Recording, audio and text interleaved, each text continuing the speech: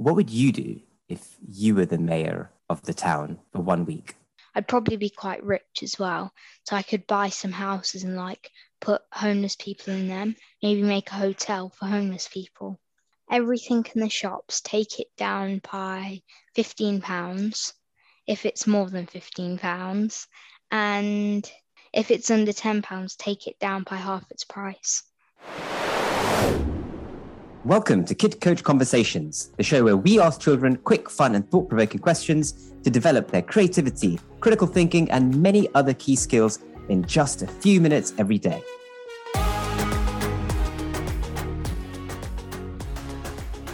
Hi, my name's Kevin, founder of Kid Coach and dad of 2 kids. As a parent, I was always wondering if I was doing enough with my children, so I started writing questions for them that were quick and fun to talk about, but also built key 21st century skills I knew they would need. When I shared the questions with other parents, they loved how it launched more meaningful conversations at home, and the Kid Coach app was born. Turns out that this approach is perfect for parents of 6 to 12-year-olds who want to be more hands-on in their children's development, and for those seeking conversations to get their kids talking and thinking, but who only have 5 minutes a day to do so. So if that's you, then stay tuned, because you're about to hear exactly how it works.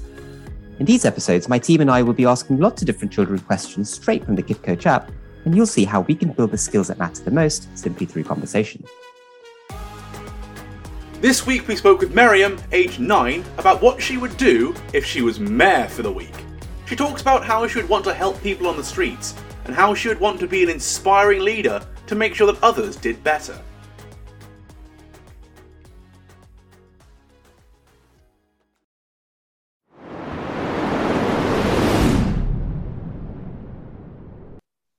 So Miriam, I'm thinking where you live, somewhere in the UK, you live in a town or a city, right? And there's a town mayor or a city mayor or there's somebody in charge of your town or city, right?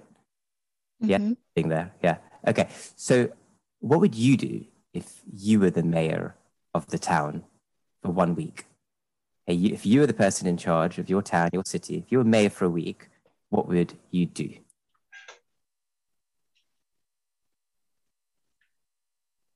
Maybe make a law and try and stop people from being homeless on the streets. So buy some houses, because I'd probably be quite rich as well.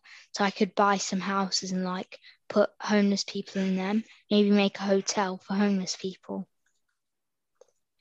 Wow, I love the sentiment. I love that you're trying to help homeless people. Sorry, keep going.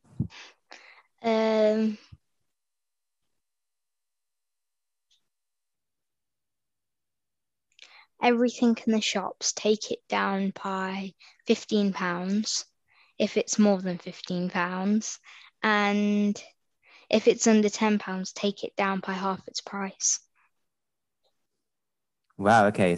Very specific answer of the prices of things and giving discounts. Okay, so, I have so many questions I want to ask you about that, because it sounds amazing what you're doing there, helping homeless people, helping people buy things a bit cheaper, a bit more affordable. You mentioned before that you would probably be quite rich. What did you mean by that? Because if you're in charge of a country, like how the president has the White House, like the president of the USA has the White House, if you're a president as well, and he's in charge of the whole city, he's bound to get money in, or you're bound to get loads of money, pouring in. From being Is that their Prime money? Minister as well. Is that their money? Is that their personal money that they can use to buy ice creams and pizza and whatever? Or is it the city's money?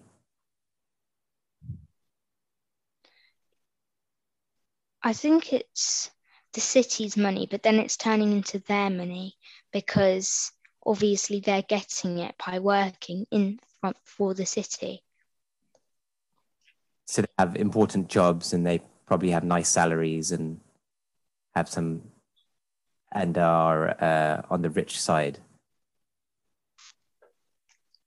Yeah. Yeah. Okay, I see. Okay, well, that point aside, I'd love to think about what you were saying about the homeless people and the discounts in shops. So you're absolutely right. We could build more houses so people don't have to live on the streets, and we could make things cheaper so people can find things more affordable. That takes money, right? Like there needs to be money put into. Yeah. So is that a problem? Does that money already exist? If not, how could we find the money? What do you think about how to fund all of this? How to fund the money? Buy a money machine or someone and print off loads of money, and that will fund it. Amazing. I think we solved all of the world's problems right there. Buy a money machine. I can't remember the last time I saw a money machine in the shops. Maybe they were all out.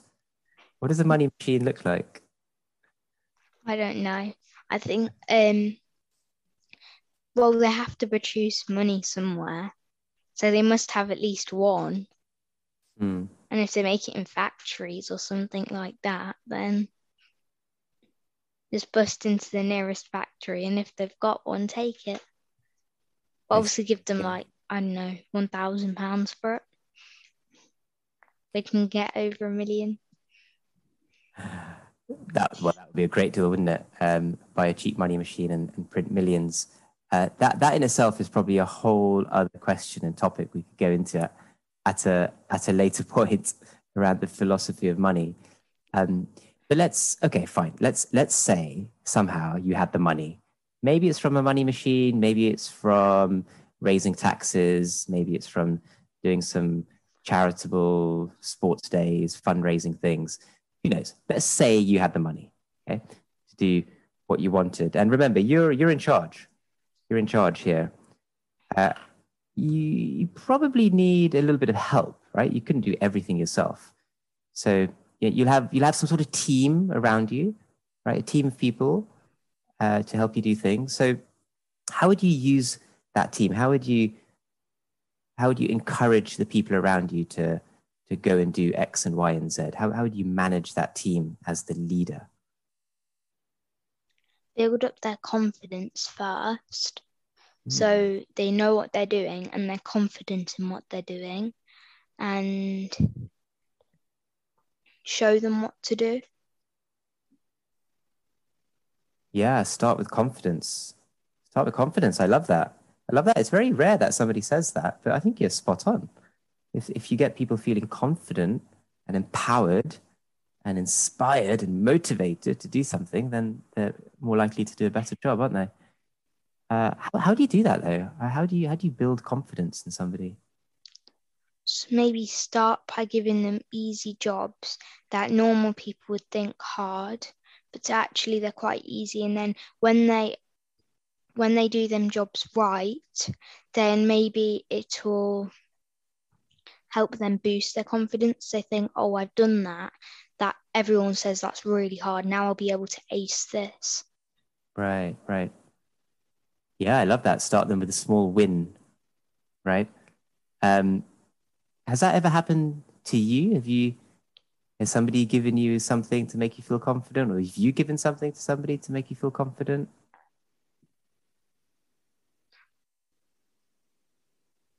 I don't really know. Okay, no, fair enough. I love that you had that as an example. I was just got me thinking maybe that's happened to you before. Okay, so you'd build confidence in your team, and then you'd give them some tasks to do. I don't know where you live. I don't know if it's a small town or a big town, but I was just thinking, if you had a town with just 1,000 people in, which is quite small, compared to a town that's really big, like with 100,000 people in, does what you do as the leader differ? Do you have to do anything differently? Maybe because there's less people, you'll get less money in and you won't need as much. And I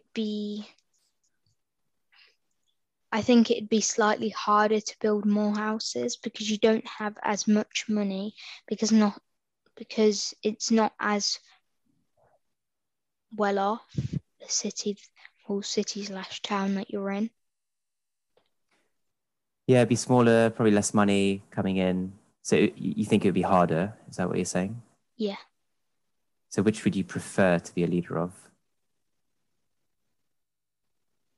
I don't know, because I think a big city will have more homeless people, but a small town will have less, because there'll be houses, but there won't be as many people. Right. And we come back to the homeless point as well. It sounds like that's really important to you, homeless people or preventing homelessness. Is that something you've come across much where you live? Well, when you go to shops, you see quite a bit of homeless people, but not really anything but that. Yeah. How does that make you feel when you see the homeless people? Maybe a bit worried for them, when it's cold weather, and it sort of gets me thinking, like, what will they do in cold weather when hail's coming down or snow? Right. Well, I love how you seem to love to think about them and are looking out for them, and tremendous empathy that you're putting yourself in their shoes and thinking about the cold weather, even as we talk right now on a really hot summer's day. You're thinking about them and have their best interests at heart. And that also, I believe, is a fantastic leadership trait, right? When we think about the young children of today, like you, Miriam, growing up, and we're going to rule the world one day. It's fantastic to know that they will have leaders who have so much empathy towards others and who would make pretty good town mayors. I love some of the ideas that you had on that one. We'll have to talk later about a money machine. Well done, Miriam.